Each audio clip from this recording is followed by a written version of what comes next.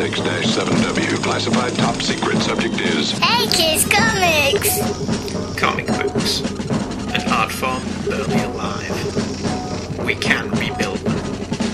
We have the technology. With digital downloads and bookstore penetration, which sounds a bit rude, we can make them better than they were before. Better, stronger, faster.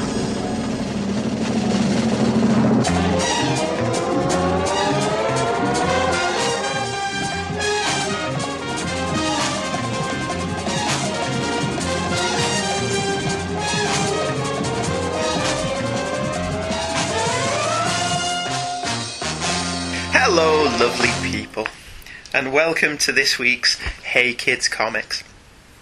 Continuing our look at characters that we've neglected to look at in the past. A couple of bits of business before we start off today. I recorded a Two True Freaks special last week that's already, yes I am a whore, that's already up.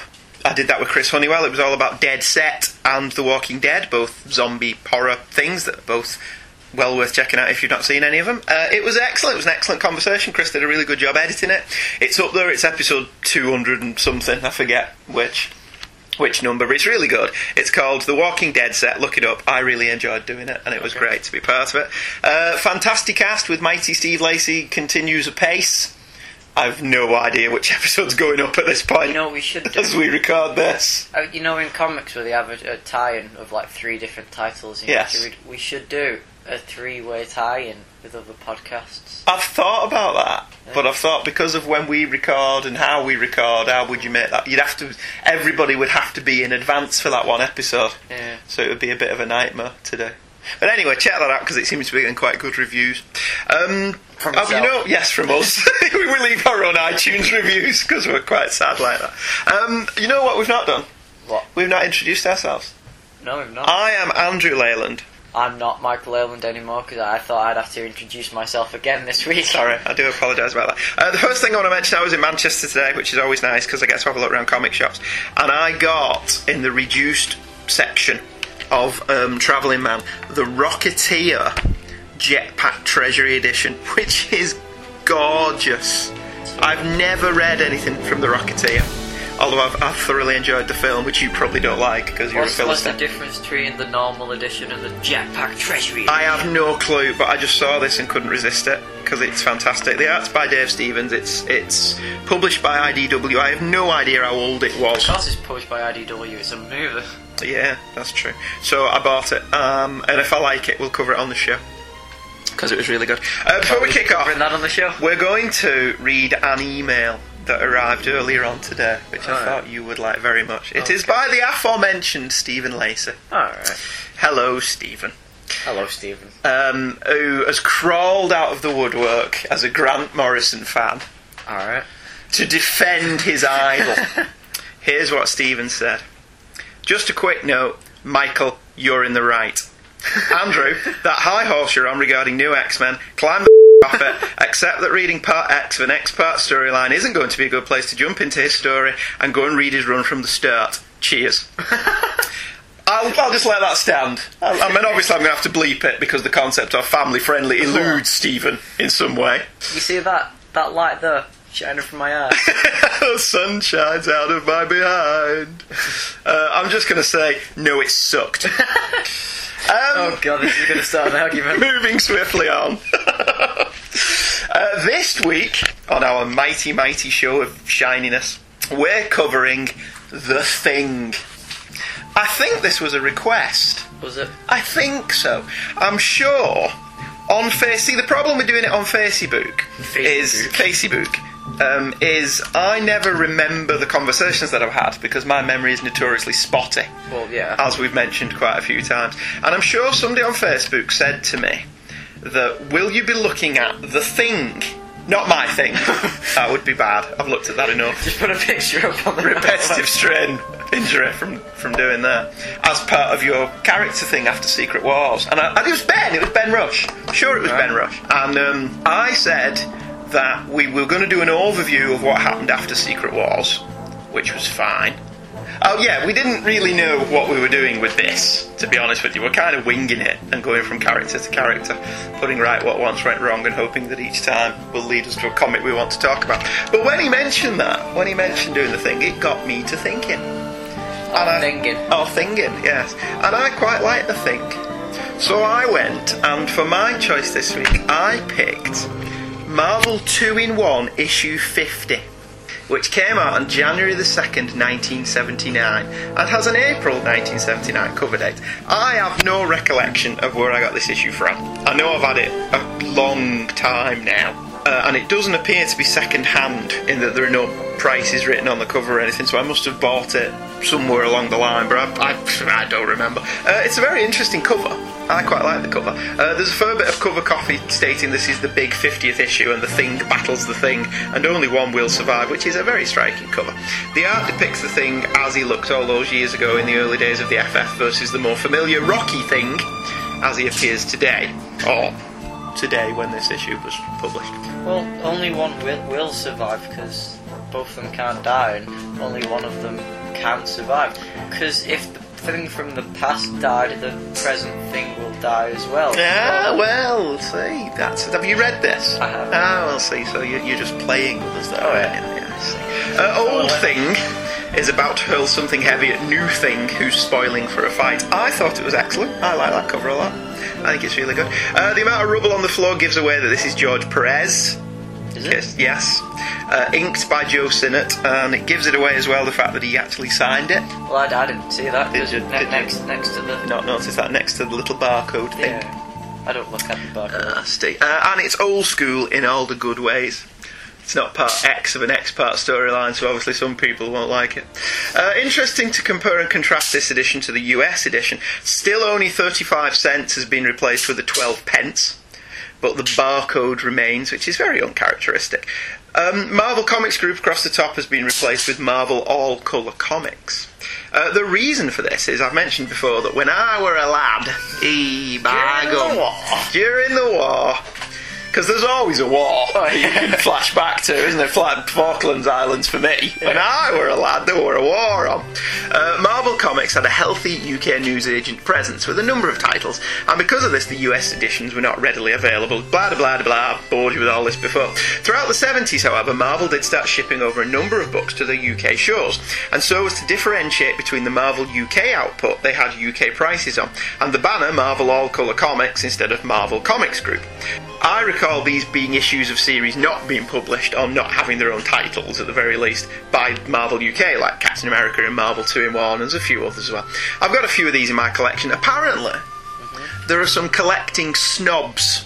Define a collecting snob. Well, in this case, there are some collecting snobs who believe these editions to be reprints or second editions.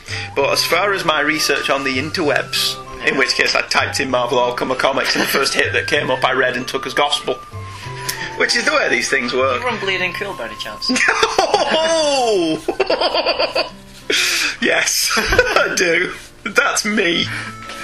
Yes. Apparently, these were printed at the same time on the same presses as the US counterparts, and all they did was flip a switch to change bits of the plate slightly. I've seen one website, the aforementioned one website that I bothered looking this up on, that claimed these overseas editions were printed first to get the presses rolled up. So technically, if you want to be a collecting snob about it, the American ones are reprints, and this is shiny and new.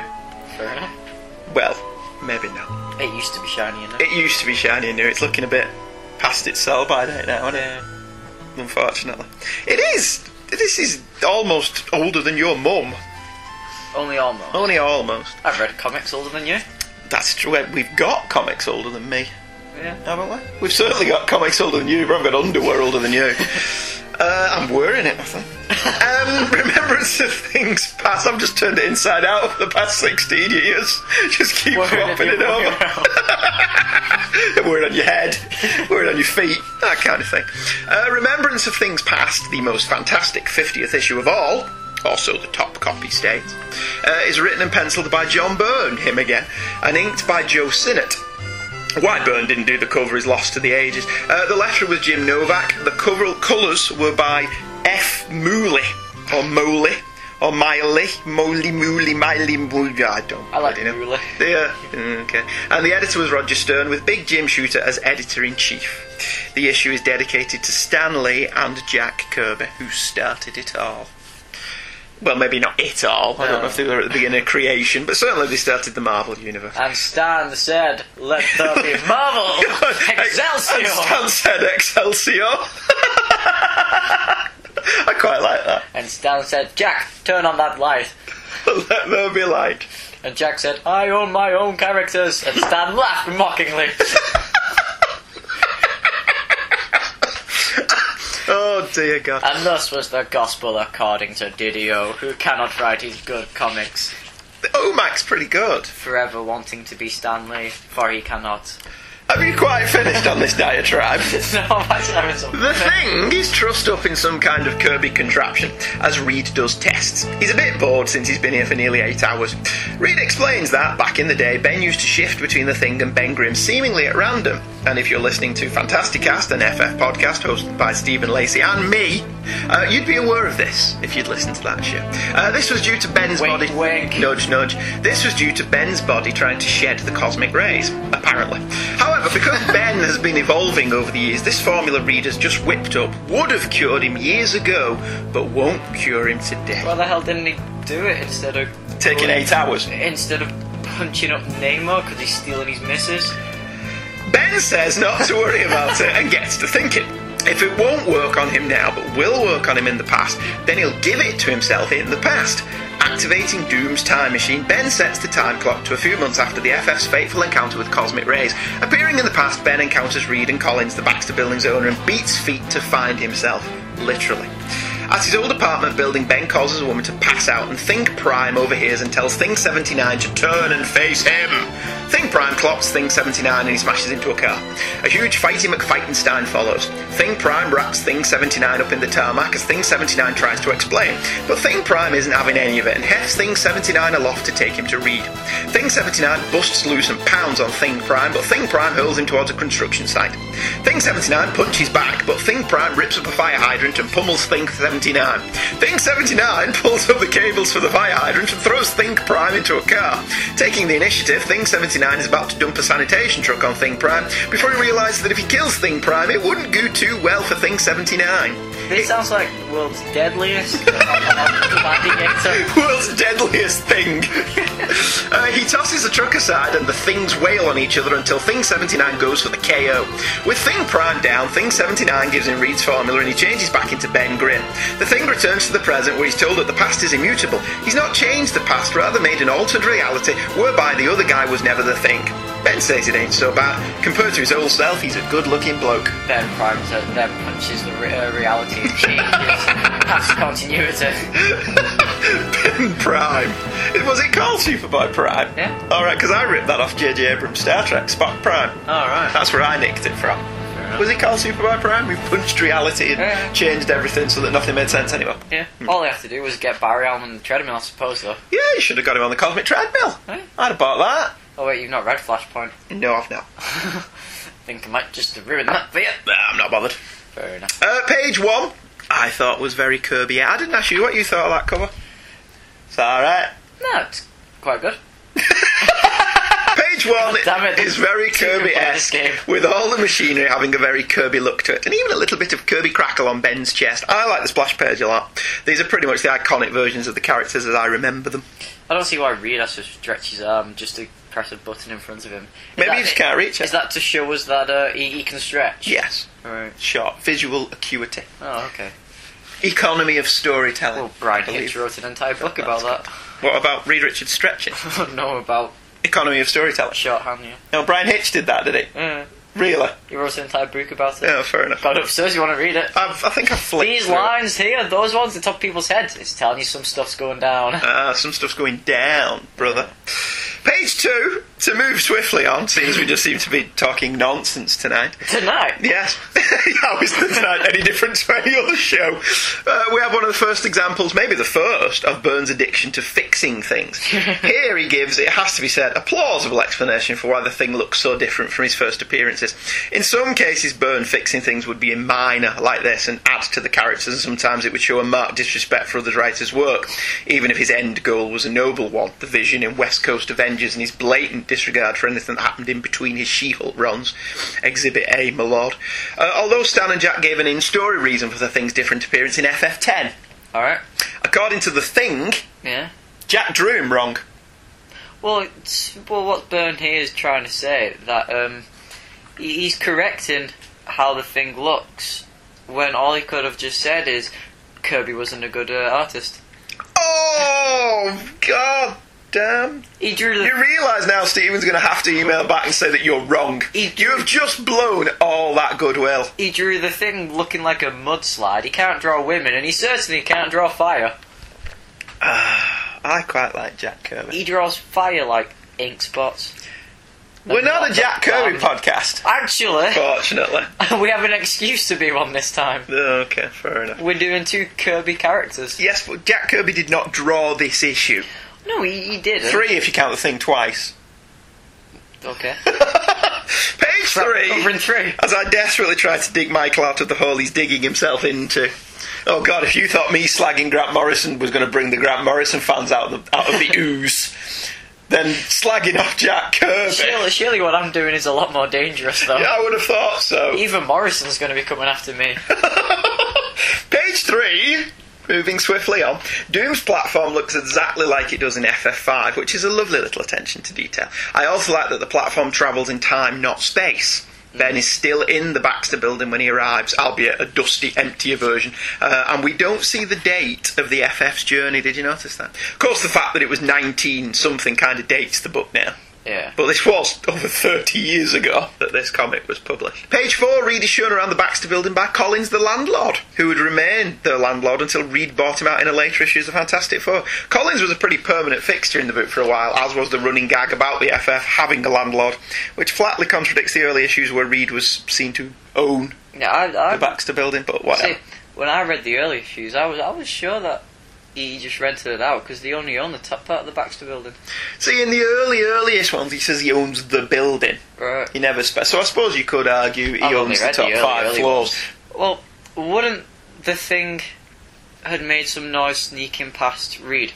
But even then, when he arrives, it's one big empty room, right? Yes. Then the next panel, he's opposite the elevator. The next panel, Reed and Collins comes out. Yes. And then the Thing, you can't see the Thing, and the next thing, the Thing's just right behind him. Where did he hide? So that's a very good point, actually. Yeah, he is stood in the middle of quite a large room, if ultimately we're led to believe that this will house the Fantastic Four's headquarters, because we've seen the cutouts of the Baxter building in the early Fantastic Four issues, so they're quite big rooms, because they house the pogo plane in the robot, the pogo plane, Bounce. and I did that would be so funny if the pogo plane had a spring under it.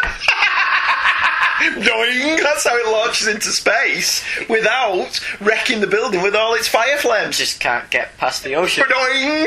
Get water, my only nemesis. Nemesis. So yes, it does beg the question where the Thing hides. Yeah. That's a good point. I do like the stretchy arms and not the stretchy shirt, though. Yes, Reed hasn't invented unstable molecules yet. Apparently. Yeah, he invented unstable molecules. No, he discovers unstable molecules, doesn't he? He doesn't invent them. And then he coats his clothes. Is that right? And then all the clothes... I can't remember, to be honest with you. Must be. Yeah. Well, on page 7... Yes. The Thing, he weighs... Thing Prime? No, this is Thing 78. 9, even. No, that's Thing Prime. Thing 79 is our Thing. Whereas that's old Thing. Yeah. Thing Prime. Oh, so... Right. So Thing Prime... just wasted a perfectly good shirt, though. Oh, I mean, no wonder Reed had to make him so many clothes to fit him all the time. He kept ripping the ones he did have. Maybe that's why he just took to wearing a nappy. Well, yeah. Because he did stuff like that all the time. He'd just rip himself out of a shirt for no reason. Oi, women! Look at me! I'm Sandra Dee. Page 6. full-page splash of Thing Prime and Thing 79. I think that's pretty damn cool. Yeah. I like that a lot. Old Thing is kind of ugly, isn't he? Clayface. Yes, he does look a bit like Clayface. Well, I like how the Old Thing talks. He talks as if Stan was writing them. Yeah, it's very good how he has subtly differentiated the speech patterns. I quite like that a lot. Page 8. It's a lovely little touch that Thing 79 recognised how bitter and resentful he was, but also that he engaged in wanton destruction. Thing Prime also thinks that Thing 79 looks pretty cuddly compared to him. Because he does, really, doesn't he? He's, I mean, as much as you'd want to cuddle a bag of bricks. Who knows? Page 10, love the rubble when Thing 79 breaks away in panel 2. In fact, the entire fight scene in this is pretty good. Extended fight scenes in comics can either be really good or really bad, and this is one of the really good ones. Page 14's final panel and the full page splash on page 15 are all pretty damn good. Thing Prime is portrayed more as the Hulk than the Thing, but Thing 79 is still compassionate to his younger self, albeit after wanting to kill him. So, you know, one of the things that stood out in reading old FF issues is the Thing and Johnny and Reed and Sue weren't terribly likeable characters, even when they were the heroes. I've done my page numbers different to yours. Yeah. I've actually done what they're written on the bottom. Oh, right, okay. Well, on the actual page 15. Yes. When Thing Prime goes, Dr. Doom, you expect me to believe such a cornball name?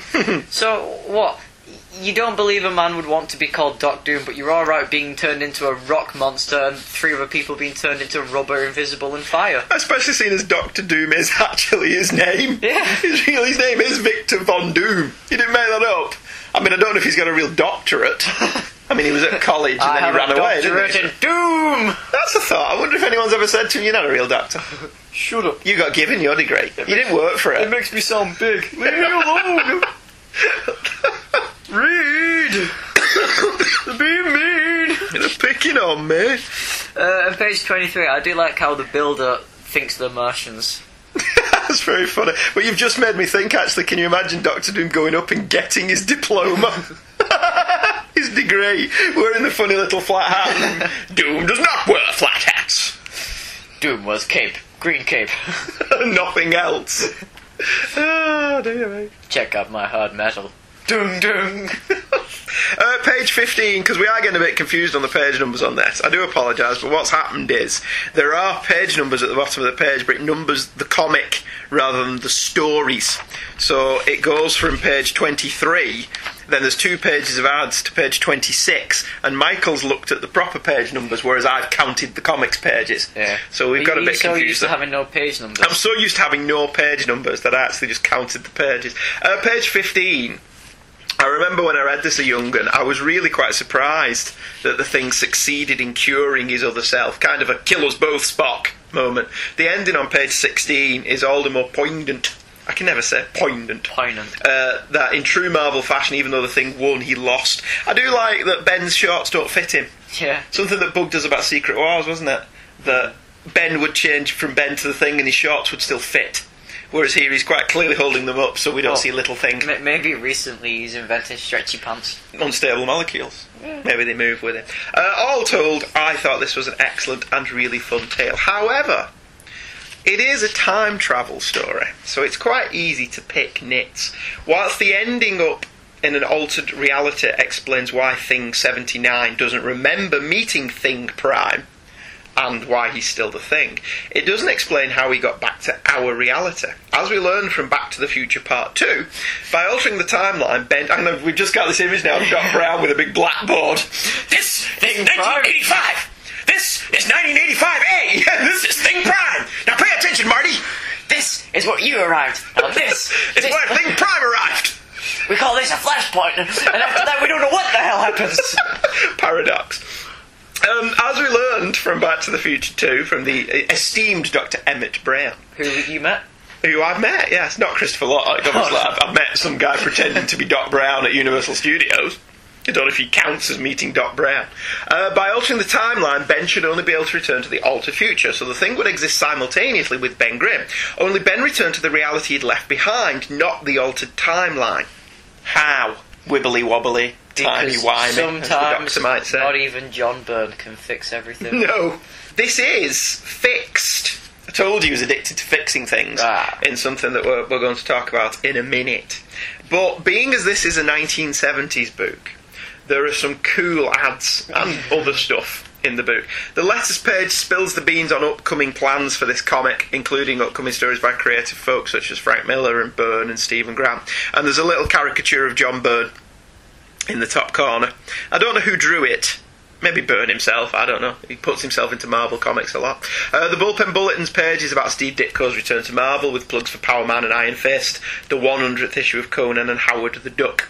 Ads in the issue, which are always the best bits of 1970s comics, other than the actual stories, which are pretty cool, include superhero hang-ups, which were 2.5 feet tall, corrugated cardboard cutouts of your favourite Marvel and DC characters, and they had little swivels on the wrists and the legs so you could move the legs and their arms. I had Spider-Man and Batman. Did you? Yeah, I had them on my wall when I was a kid. I must have been about this age, 1979. Yeah. Not 1,979 years old, obviously, unless I'm Methuselah. But when I was about 8, say 7 or 8, I did actually have them on my wall. They were cool. I wonder whatever happened to them. I had both of them, Spider-Man and Batman. Very good, very Nan good sold indeed. them. Yeah, probably. You're too old for these now, and you probably Along took with them your down. Nirvana t-shirt and your little gun. Yes, my little Starsky and Hutch gun, which she didn't like because she didn't like me playing with guns. But boys can make guns out of anything. So. There's stickers, pens, patches and painting kits. There are ads for superhero posters with your first order from the Marvel Superhero Prize Club, and a full colour poster spectacular offer, offering posters of Cheryl Ladd, Farrah Fawcett Majors, this was the 70s, Linda Carter, Susan Anton, the Coneheads, Kiss and Giant McNichols. I've no idea who Giant McNichols is, because that's all it says, isn't it? Giant McNichols. Yeah. Was that her first name? Surname? I don't know. Excuse me, Miss Giant. Yes, maybe she was called that for a reason, I don't know. Not shown are posters for Clint Eastwood and Grizzly Adams, the Hardy Boys and Donnie and Marie, amongst others. I commend the taste of the person who decided to show us a picture of Linda Carter and not Grizzly Adams. Just going to pretend I know who Grizzly Adams is. Grizzly Adams was a television show in the late 70s about this guy who went off and lived in the wilderness. Oh, so he was Bear Grylls. Yeah, yes, basically, but I think he was based on a real person, yeah, but I don't know. I think Bear Grylls isn't based on a real person. Bear Grylls is real. I bar before, but Bear Grylls came in useful for me. Did it? I used one of Bear Grylls' tips. What? I was going out for a beer with a couple of mates, and I get to the shortcut underneath the railway bridge, flooded. Couldn't get past. So I walked all the way around, came down through the trading estate, got to the second bridge over the canal to go to the pub, flooded, couldn't get past. And I remembered that Bear Grylls had said that if you were ever in such a situation, what you do, you take your clothes off, you wade through the water, and then on the other side you get dressed again, and you're dry. So that's what I did. How are you dry? Because your clothes are dry, so when you put them on and you dry, mock ye not, it worked. No, I didn't take them all off, because it was cold. Balls deep. So, I took my shoes, I didn't do that. I took my shoes and socks off, rolled my pants up to my knees and walked through the flood. Right. And then on the other side I put my socks and my shoes back on. And it works! I was toasty and warm. Granted, I had cuts all over my feet, but Bear Grylls, I bow before the man. I bow before him. There's an obligatory... that was a tangent, wasn't it? There's an obligatory, for the time anyway, Hostess Twinkies ad, this time featuring Spider-Man. Hostess Twinkies put in for bankruptcy recently. Did they? I believe that they did. I was quite distressed about that. Sad, yeah. Before we move on, very quickly, before we move on to Michael's pick for this week... Morrison fans, get ready. Yes! Get ready for part X of an X-part story that I'm sure someone will try to convince me is actually a very good issue. When it's plainly crap. Very quickly. You know what? John Byrne can kiss Donkey Poo. He probably can. That's very true.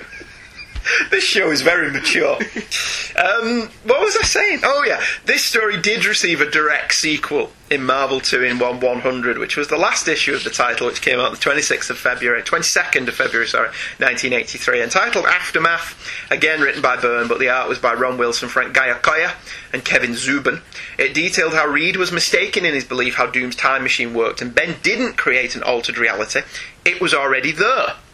Yeah, of course. This conveniently gets around the plot holes in Marvel 2-in-150. So Ben decides to go and see how the other Ben Grimm's life turned out, because apparently Reed was wrong about Doom's time machine. It doesn't travel in time, it takes you to altered parallel universes. Oh, right. Parallel realities. So he cured a Ben Grimm of a parallel universe. Okay. So Ben decides to go and see how the other Ben Grimm's life turned out, and it turns out it didn't turn out too well. The other reality is a post-apocalyptic wasteland. The Thing finds Ben and he explains that Galactus showed up and ate the planet. In this reality there was no Silver Surfer apparently. And the Red Skull is in charge. Again, in this reality Cap was never found, so in the aftermath of Galactus the Red Skull thrived. With the Thing's help, Ben leads an insurrection and defeats the Red Skull's Fourth Reich. So of course, one good thing happens and the entire world is screwed. Yes. By not having the Thing, the entire world is ruined. One man gets happiness and everyone else suffers for it. Yes. How unfortunate was that? That's almost as melodramatic as a guy not being able to talk, because if he does, he could destroy worlds. What's wrong with Black Bolt? I quite like Black Bolt. Anyway, we'll take a short break and plug somebody else's show. Two True Freaks, I think, seeing as I've appeared on their show this week. Okay. Go and listen to all of those shows, they're all good. And we'll of them. be right... All 200 of them, yeah. Yes! I'm on at least 3 of them. You're on a couple. Oh, yeah, speaking of which, speaking of Two True Freaks, hi Scott, hi Chris, they used you again in an episode they did very recently. How did you know that thing where they did the 200th episode and they asked you to send in... swear. Yeah. They used your Blink Me the Tylenol bit again. I was quite impressed to hear that. So technically you've been on their show as well. Oh, okay. Very good. We'll be right back.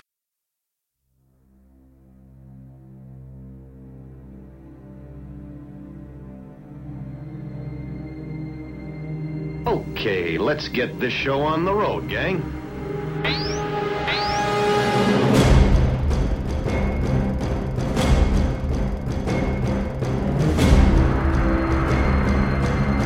I'm Batman.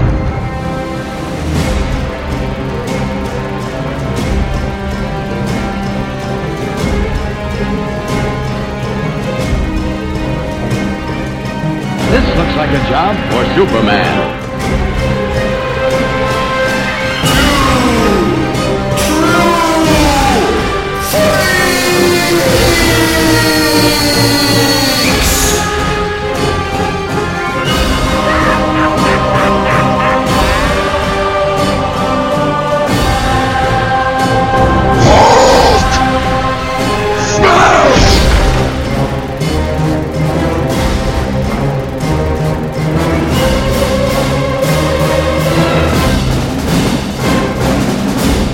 Comics Monthly Mondays. Available the third Monday of every month at twotruefreaks.libsyn.com. I have no drink. Please let me get you a drink. No, it's fine. Do you want to do it when we're back? And we're back. I'm just laughing at you finished your little tune first. Very good. I'm very impressed with that. Is that part? Oh, is this the most random episode we've ever done? Yes. Oh dear. Is it just because we're both tired? We're like a drum solo. We are random, but we follow a beat. Do we? Oh, yeah. We march to the beat of our own drum. We've got comics we're following. Yes, that's pretty true. Okay. Right, Furdues. What's your choice, Michael? Well, my issue, you ready, Morrison fans? It's not a Grant Morrison issue. What a twist this is. No, it's not really a twist. You didn't pick a Grant Morrison one last week, did you? No. You picked a Jeff Loeb one. You see, I've started trying really hard to not do Morrison, which is why the next couple of shows in the future... Yeah, well, Michael does have a big epic show planned where I will be forced to read some more Grant Morrison. 2, as a matter of fact. 2, yes.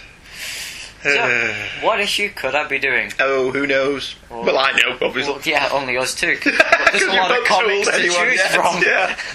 Well, my issue is Action Comics Annual 13 by Paul Cornell, Marco Rudy, and guest starring a young Lex Luthor. I'm just going to start you for a second, then.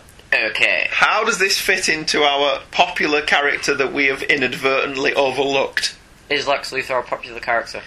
I would imagine he is. Will you go out into the street and ask someone, okay? Who's Lex Luthor? Yeah, and they'll know it's a Superman bad guy. Okay. Not a Batman bad guy, you seven. Anyway. You can't say that! He had a bag full of comics on it. It's like, oh, that's the death of Jean Grey. What? This is the only trouble with all this merchandise, isn't it? No. But anyway. Anyway, yes. And we've not done Lex Luthor before. We haven't. That's very true. We've done him in... He was in Secret Origin, which we covered briefly. Action 900. Was he in Action 900? Yeah, I don't remember. A big bad guy. So we've done him less times than The Thing, anyway. I don't remember Action 900 now. He turned into a big alien and... Oh, yeah, in the main storyline it was part of the Return of Doomsday, wasn't it? Yeah. Yes, I do remember that. I've obviously wiped that issue from my memory. It's quite decent. Okay, fair. What, now you've read the whole thing? Well, I've got 2 issues left. Right, And fair that's enough. the last ever issue. Anyway, tell us more about this Action Comics of which you speak. Alright then.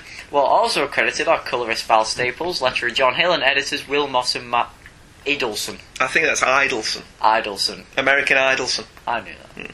Also starring David Hasselhoff. I'm David Hasselhoff. Who are you? I'm Spartacus. Nice to meet you. That would have been a much better SpongeBob SquarePants movie if Spartacus was in it. Goddamn sponge! Anyway. Well, this annual sportsy cover showing Darkseid holding a calm Lex Luthor over the fiery pits of Apocalypse by Ethan Van Sciver.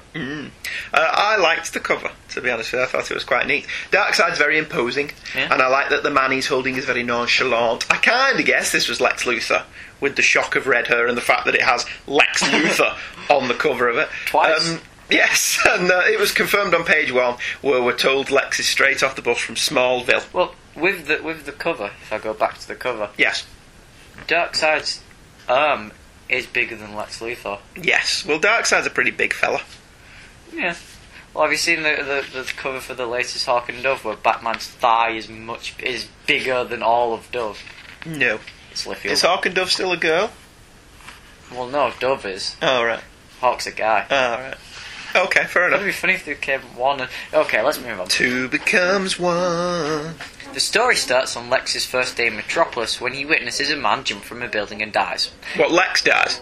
No, the man Oh, right. who jumps off the building. Oh. Lex just keeps on walking. He books into a hotel and wonders how he'll pay for the second night. You're missing something really funny there. What? He goes into the hotel, Yeah. and it's obviously a very expensive hotel, because Yeah. Lex Luthor, nothing but the best, Oh, yeah. for the greatest criminal mind of our time. And he pays with a credit card. Yeah. And the woman said, there's only enough on this for one night. And then he turns around and says, well, guess I'm going to have to go out and figure out how to pay for the second night then. Which I thought was very funny. I quite like that line. I thought it was quite funny. Good, carry on. Whilst at a club, Lex is picked up by a man in a trench coat called Peter. No, not like that. Alright, okay. Lex ducks. He's picked up by a man in a trench coat. And Would you thought, like to see some puppies? would you like some? Carry on. They're in the back of my van. Yes. Lex deducts that it's Perry White working as an undercover reporter due to some hints like a loner causing trouble, the Daily Planet being the only paper that takes crime seriously, and Perry going by the name of Peter. P.T. White. Yeah. Perry tells Lex that there's something behind the club that hasn't been able to find out what. A man walks out of a door telling Petey that Bruno wants to see him. Lex says that Petey thought he could introduce him to Bruno for a job. Bruno knows that Lex is lying, but Petey convinces him to let Lex have the job. And when Bruno comes out, Lex calls him by his last name, Mannheim. Apparently this is a big secret, and Bruno is impressed at Lex's intelligence and gives him the job. 6 weeks later, bored at work, Lex begins to talk to Ty, the guy who works with Bruno, before a door appears. Ty doesn't see this as he's too busy playing on a PSP approximately 20 years before they were invented to look up. Lex waits until Ty leaves before investigating the door, and upon touching it he sees into Apocalypse. Darkseid tests Lex by killing a man in front of him and then shows him around Apocalypse. Darkseid tells Lex that he will work here so that he can reach his full potential to serve Darkseid in the laboratory. When Lex asks will he be able to return home to serve him there, Darkseid tells him Apocalypse is now his home. I do like your spelling mistake there. Apocalypse. like Apocalypse more than Apocalypse. That's quite funny. Apocalypse. Excuse me, I'd like a bag full of Apocalypse. Yeah, it just sounds like chips. After another 6 weeks, Lex tells Makkari that he's had an idea for a new weapon, but that he needs a power source to make it work. Makkari grants him a power source and he presents the new weapon to Darkseid. Darkseid, testing it, shoots Lex with a gun, but it backfires, taking out Darkseid instead. Lex makes a stand, telling all of his supporters to bow before their new master. Darkseid just stands above him, smirking, saying that Lex is all alone. He doesn't have supporters after 6 weeks. Lex tells Darkseid that he should kill him, and he wouldn't acknowledge that an alien is his superior. Darkseid just grows tired of Lex and turns away. And this annoys Lex, and he uses a gun to shoot the guards and escape by stealing a further box with three of the power sources granted upon him. Yet another 6 weeks later, Lex thanks Perry for nobody coming to him after Perry outed the Intergang. Perry says that he's moving up at the planet and offers Lex a job there, but he rejects it as some important people say he's worth more than that. Perry says that he'd like to meet Lex sometimes for a beer, and that they might be able to find out what Bruno was hiding.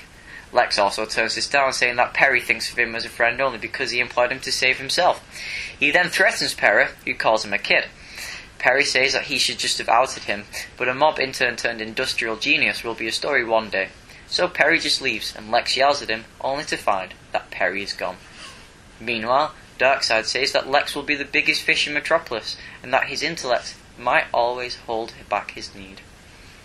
Bum, bum, bum.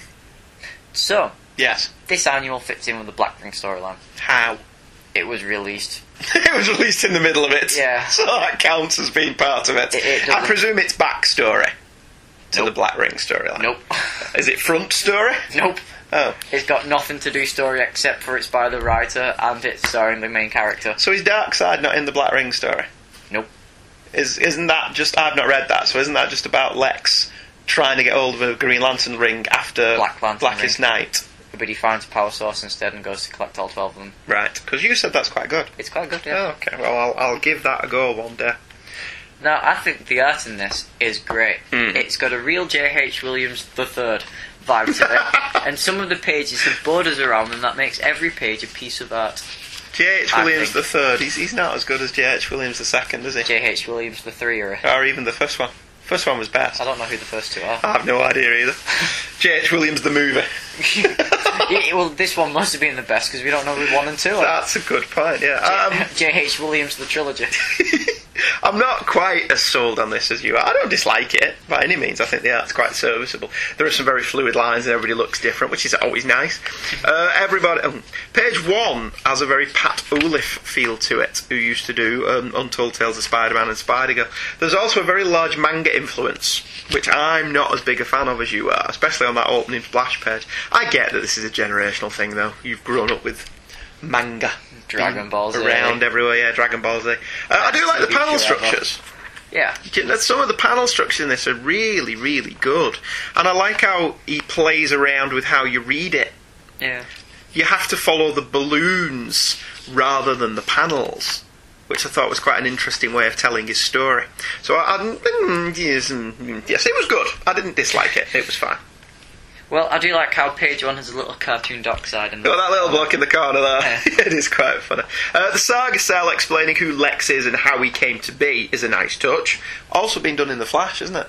Yes. Where they tell you the little recap of who he is and how he came to be. Which would be great in Justice League Dark. And I note we are deep into the revised origin that Lex grew up in Smallville. Is this not being around? It's something that's come and gone over the years. As far as I remember, Lex wasn't from Smallville when he started out, but this was retconned when they started doing the Superboy strip, because they wanted to have Lex Luthor around, so they kind of they could have backtracked a a bit. well-known and villain. established that they were the same age and they grew up in the same small town. Similar to the Smallville television show, although Lex was out of high school in the TV show, wasn't he? And Clark was still in high school. I didn't watch Small. Alright, I don't think he was much older. It was erased from existence post-crisis, but has now been brought back by writers who feel that everything has to be connected. So, It's this kind of woolly thinking that leads us to a Joker that murders Batman's parents, isn't it? That everything has to be connected in some way. It's not a deal breaker for me that Lex is the same age as Superman. I just prefer a slightly older Lex. I don't know why. Maybe it's just the Gene Hackman influence. Page 2. There's an interesting juxtaposition on Superman's first appearance in Secret Origin. But whereas Superman saves a falling Lois, who isn't committing suicide, it has to be said, Lex standing passively by. I did like that the surrounding crowd are either looking on in horror or looking away in horror, and Lex just couldn't care less. Yeah. You gotta feel sorry for that guy's car, though, that he landed on. I suppose. Unless it was his car, in which case... Maybe that's why he chose that Possibly. specific He spot. deliberately parked his car under the place where he was going to jump off. Because you can't confess to a suicide, can you? I suppose. So why is suicide illegal if you can't? Yeah, who'd you prosecute? Yeah. At the end of it. Well, it's stuff like the insurance won't pay out, isn't it? Yeah. Insurance won't pay out if it was a suicide and stuff like that. So in that case, you're not really helping anyone, especially not your families or anyone who has Well, to... maybe you did. The guy didn't have a family. I don't know. I suppose. I mean, he's not really given a lot of backstory, is he? Well, no. He's just said he's a victim of the recession, and so he jumped off a building. I do like that he makes a big splat. It's been a long time since I saw splat in a comic book. Street pizza. The club Perry and Lex are at, with Darkseid being there, might have been a reference towards the Darkseid Club before Darkseid came to it in Seven Soldiers. Right. So there's a Dark Side club that's nothing to do with Darkseid. No.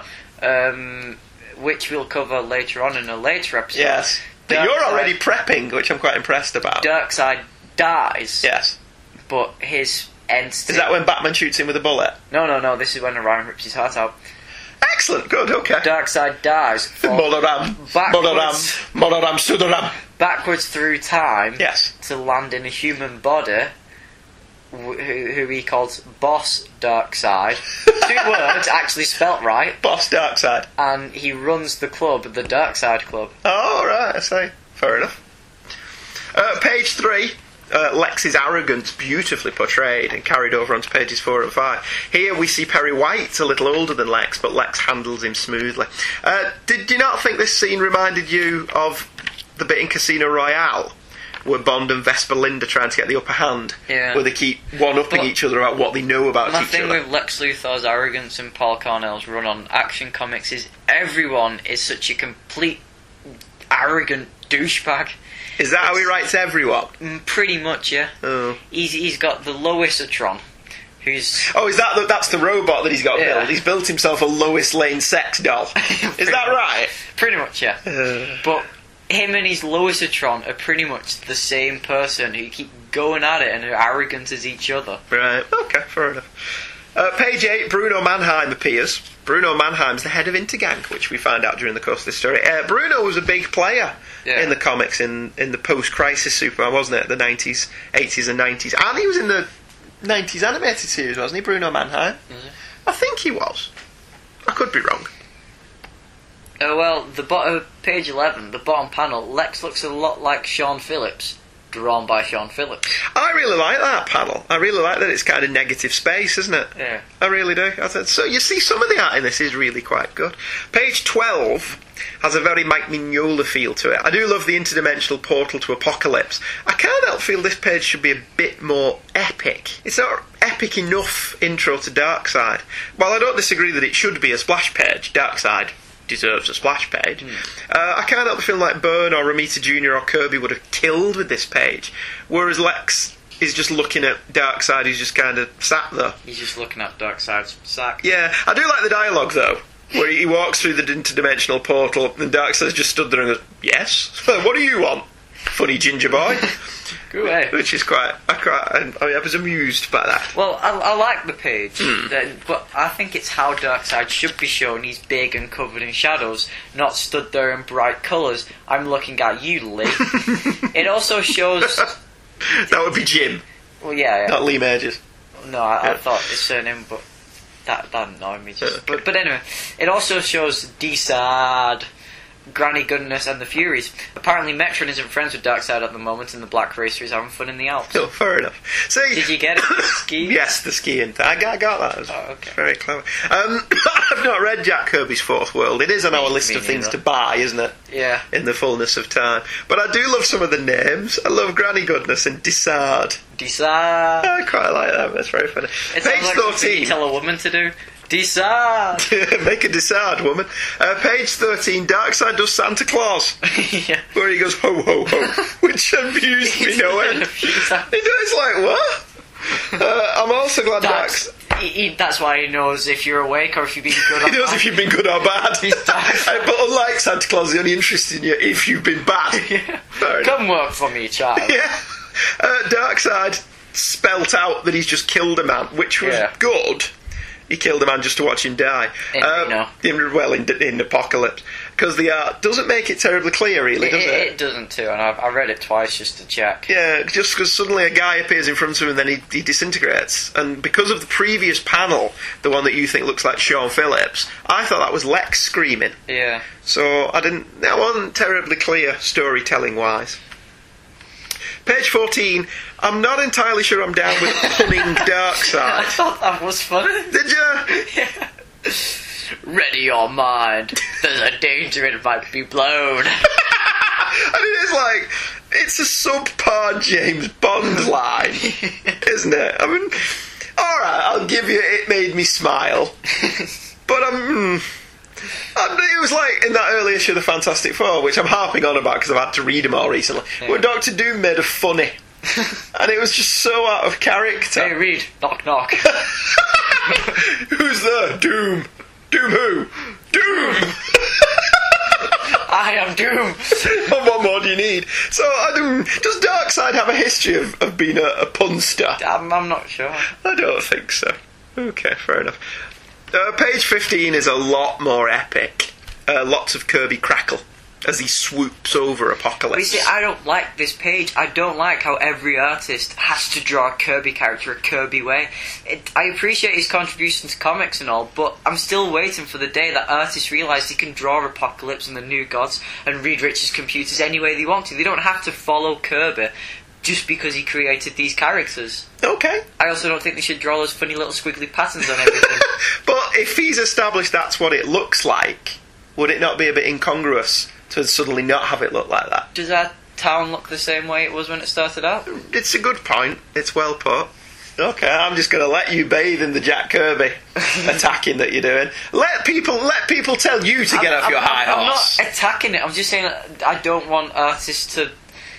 You don't want them to be slavish to him. Yeah, I want them to have their own... You want to see somebody else's version of Apocalypse. Yeah. Rather than Kirby reheated. Yeah. Oh, fair enough. Well, there are some characters that some artists just aren't any good at as well. Like George Perez is a fantastic artist, but he can't draw Spider-Man. No. So maybe it's possible some artists just aren't suited to drawing Jack Kirby stuff. I don't know. On page 16, I do like that Lex finds Apocalypse wonderful. Yeah. Whereas everyone else always refers to it as Hell on Earth, or on Apocalypse, Lex actually finds it wonderful, which amuses me. Page 22. Lex is actually quite commendable in this story. Here we see him refusing to accept Darkseid as his master. He'll bow to no one, and he won't let Darkseid turn his back on him. I did read an interesting article once about on that one website. On that one website. Yeah, no, I read this in a newspaper. Oh, right. This was proper reading, Oh, so right. it counts as much better than the internet because it's proper books. About how successful businessmen were all psychopaths. Okay. In reality, not the murdering, let's kill a bunch of nuns and take a flamethrower to a school bus kind of psychopaths, but the kind of ruthless, take no prisoners kind that you need to succeed in the business world. And Lex is just that to the nth degree, isn't he? It's especially telling at the end of the story when Perry turns his back on Lex. Perry is every bit as strong-willed and ruthless in the pursuit of a story as Lex is, but Perry is tempered by compassion. Above all, a god needs compassion. I like reading that. Do you like that? Yeah. Good. It's an interesting character study. I assume plays into the larger Black Ring arc. Nope. Would I assume incorrectly? Well, I like the penultimate page. Is that a bird? Is it a plane? Oh, wait, it's just a plane. I think they've made that joke before, haven't they? Yeah, but And have you noticed that the buildings in the page set in the past look a lot more futuristic than the buildings on the page set in the present? I didn't notice that, but it could just be because in that one the sun's coming up, so you can't really see him properly. Well, yeah. Also, the only thing that is actually carried over to the Black Ring really is Lex telling Superman not to turn his back on him in Action 900. Alright, so is that set up for that? Is that like in Back to the Future where somebody calls Marty Chicken? Probably, yeah. And then later on down the line he has to accept that, otherwise he's going to ruin his life. Yeah. Wow, there's a lot of Back to the Future references. There is. I'm a sucker for Back to the Future references. Back to the Future references in a story about time. Yes, weird. No, we're making lots of Back to the Future references. I don't think right. the story did. All told, I quite enjoyed reading this. I thought this was quite a good pick. It's a good story, well told. I do remember when Action Comics had Superman in it, though. Or is that me being... He's buggering off when he's walking around the world. Oh, is this when Grounded was happening? Yeah. So this isn't when World of New Krypton was happening? No. Right. This issue was released around the same time as Action 896. Right. And what issue of Superman was that then? 706. Was that just off the top of your head? No, it's actually fairly accurate. Alright, if fair you enough. follow them, the numbers are the same because 700 was released when 890 was. Alright, okay, fair enough. This issue had a second story that you don't seem to be too bothered about. I didn't like that second Did story. you not? Not really. Well, basically, young Lex is trained by Ra's al Ghul, but betrays him by looking into a box designed by Kirby Inc., actually from Apocalypse, and Raj kills him but has second thoughts and throws him in the Lazarus Pit. It was by Paul Cornell again, with art by Ed Benez, or Beans, however you pronounce it. I'm going to have a bowl full of Ed Beans. Yeah, I thought he was alright. My main problem was that if Lex knew of the existence of a Lazarus Pit, would he not go looking for that? it would be his, wouldn't it? Yeah. It would have made it his by now. The art was nice, I suppose. Played against type for Ed Benez, in that there was very few gratuitous shots of women bending over. I think there was only one woman in the story, wasn't there? Yep. A brief glimpse of Talia al Ghul. She just stands there. Yes, there we go. That's our choice for this week. Next week, Yeah. I'm quite excited about next week. I mean, I'll give you more in the preamble to next week's show, but this is your choice. It was your choice. Yes, but it was my reaction. It was my choice to your reaction to reading this storyline. Next week and the week after, we're going to look at Superman Grounded. Now, I know this doesn't fit into our characters that we've inadvertently overlooked, but we're nothing if not mercurial, are we? I'll go into more detail as to why we chose it next time, because there is a very interesting story behind it. Yeah. I think. So that's it for this week. It was quite erratic this week, wasn't it? We'll see you next time. And we're going to close out this week with the Shins and Mine Is Not a High Horse, appropriately enough. Bye-bye. And where we're going, we don't need roads. I know, but maybe I'll need a high horse. Get off it, you. That confrontation, you left me ringing my cold hands. We shared some information we might not recover from, and I watch your convictions melt like ice cubes in an ocean. You were so poorly cast as a malcontent. Got up all on your side.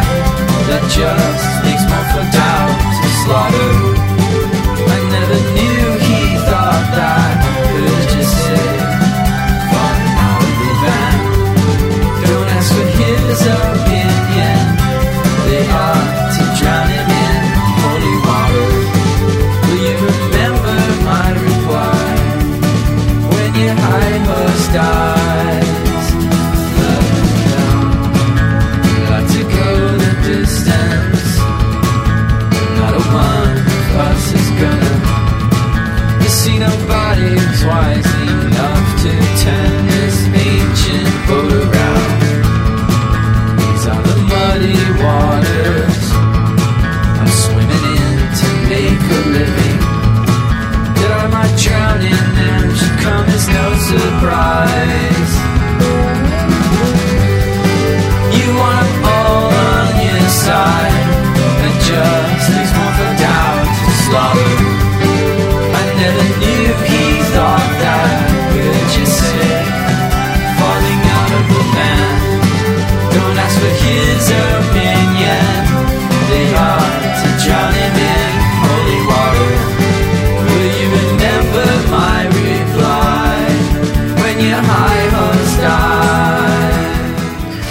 Hey Kids Comics is a The Devil Will Make Work for Idle Hands to Do production, and all opinions expressed by Michael and Andrew in the show are the opinions of Michael and Andrew and probably not to be taken too seriously. All music and sound clips used in the show are copyright the respective copyright holders, and no infringement is intended. Michael and Andrew make no money for this, much to their chagrin. New episodes drop every Thursday at apleyland.podomatic.com, which you can also listen through our Facebook page, which you can friend us on by using Hey Kids as the first name and Comics as the second name. You can also listen on our website, where you can also view the covers of the comics we've covered this week. That's www.heykidscomics.webspace.virginmedia.com.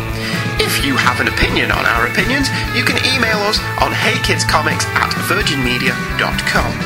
We also have a forum, www.forumforgeeks.com, where you can drop by and say hello if you're allergic to email.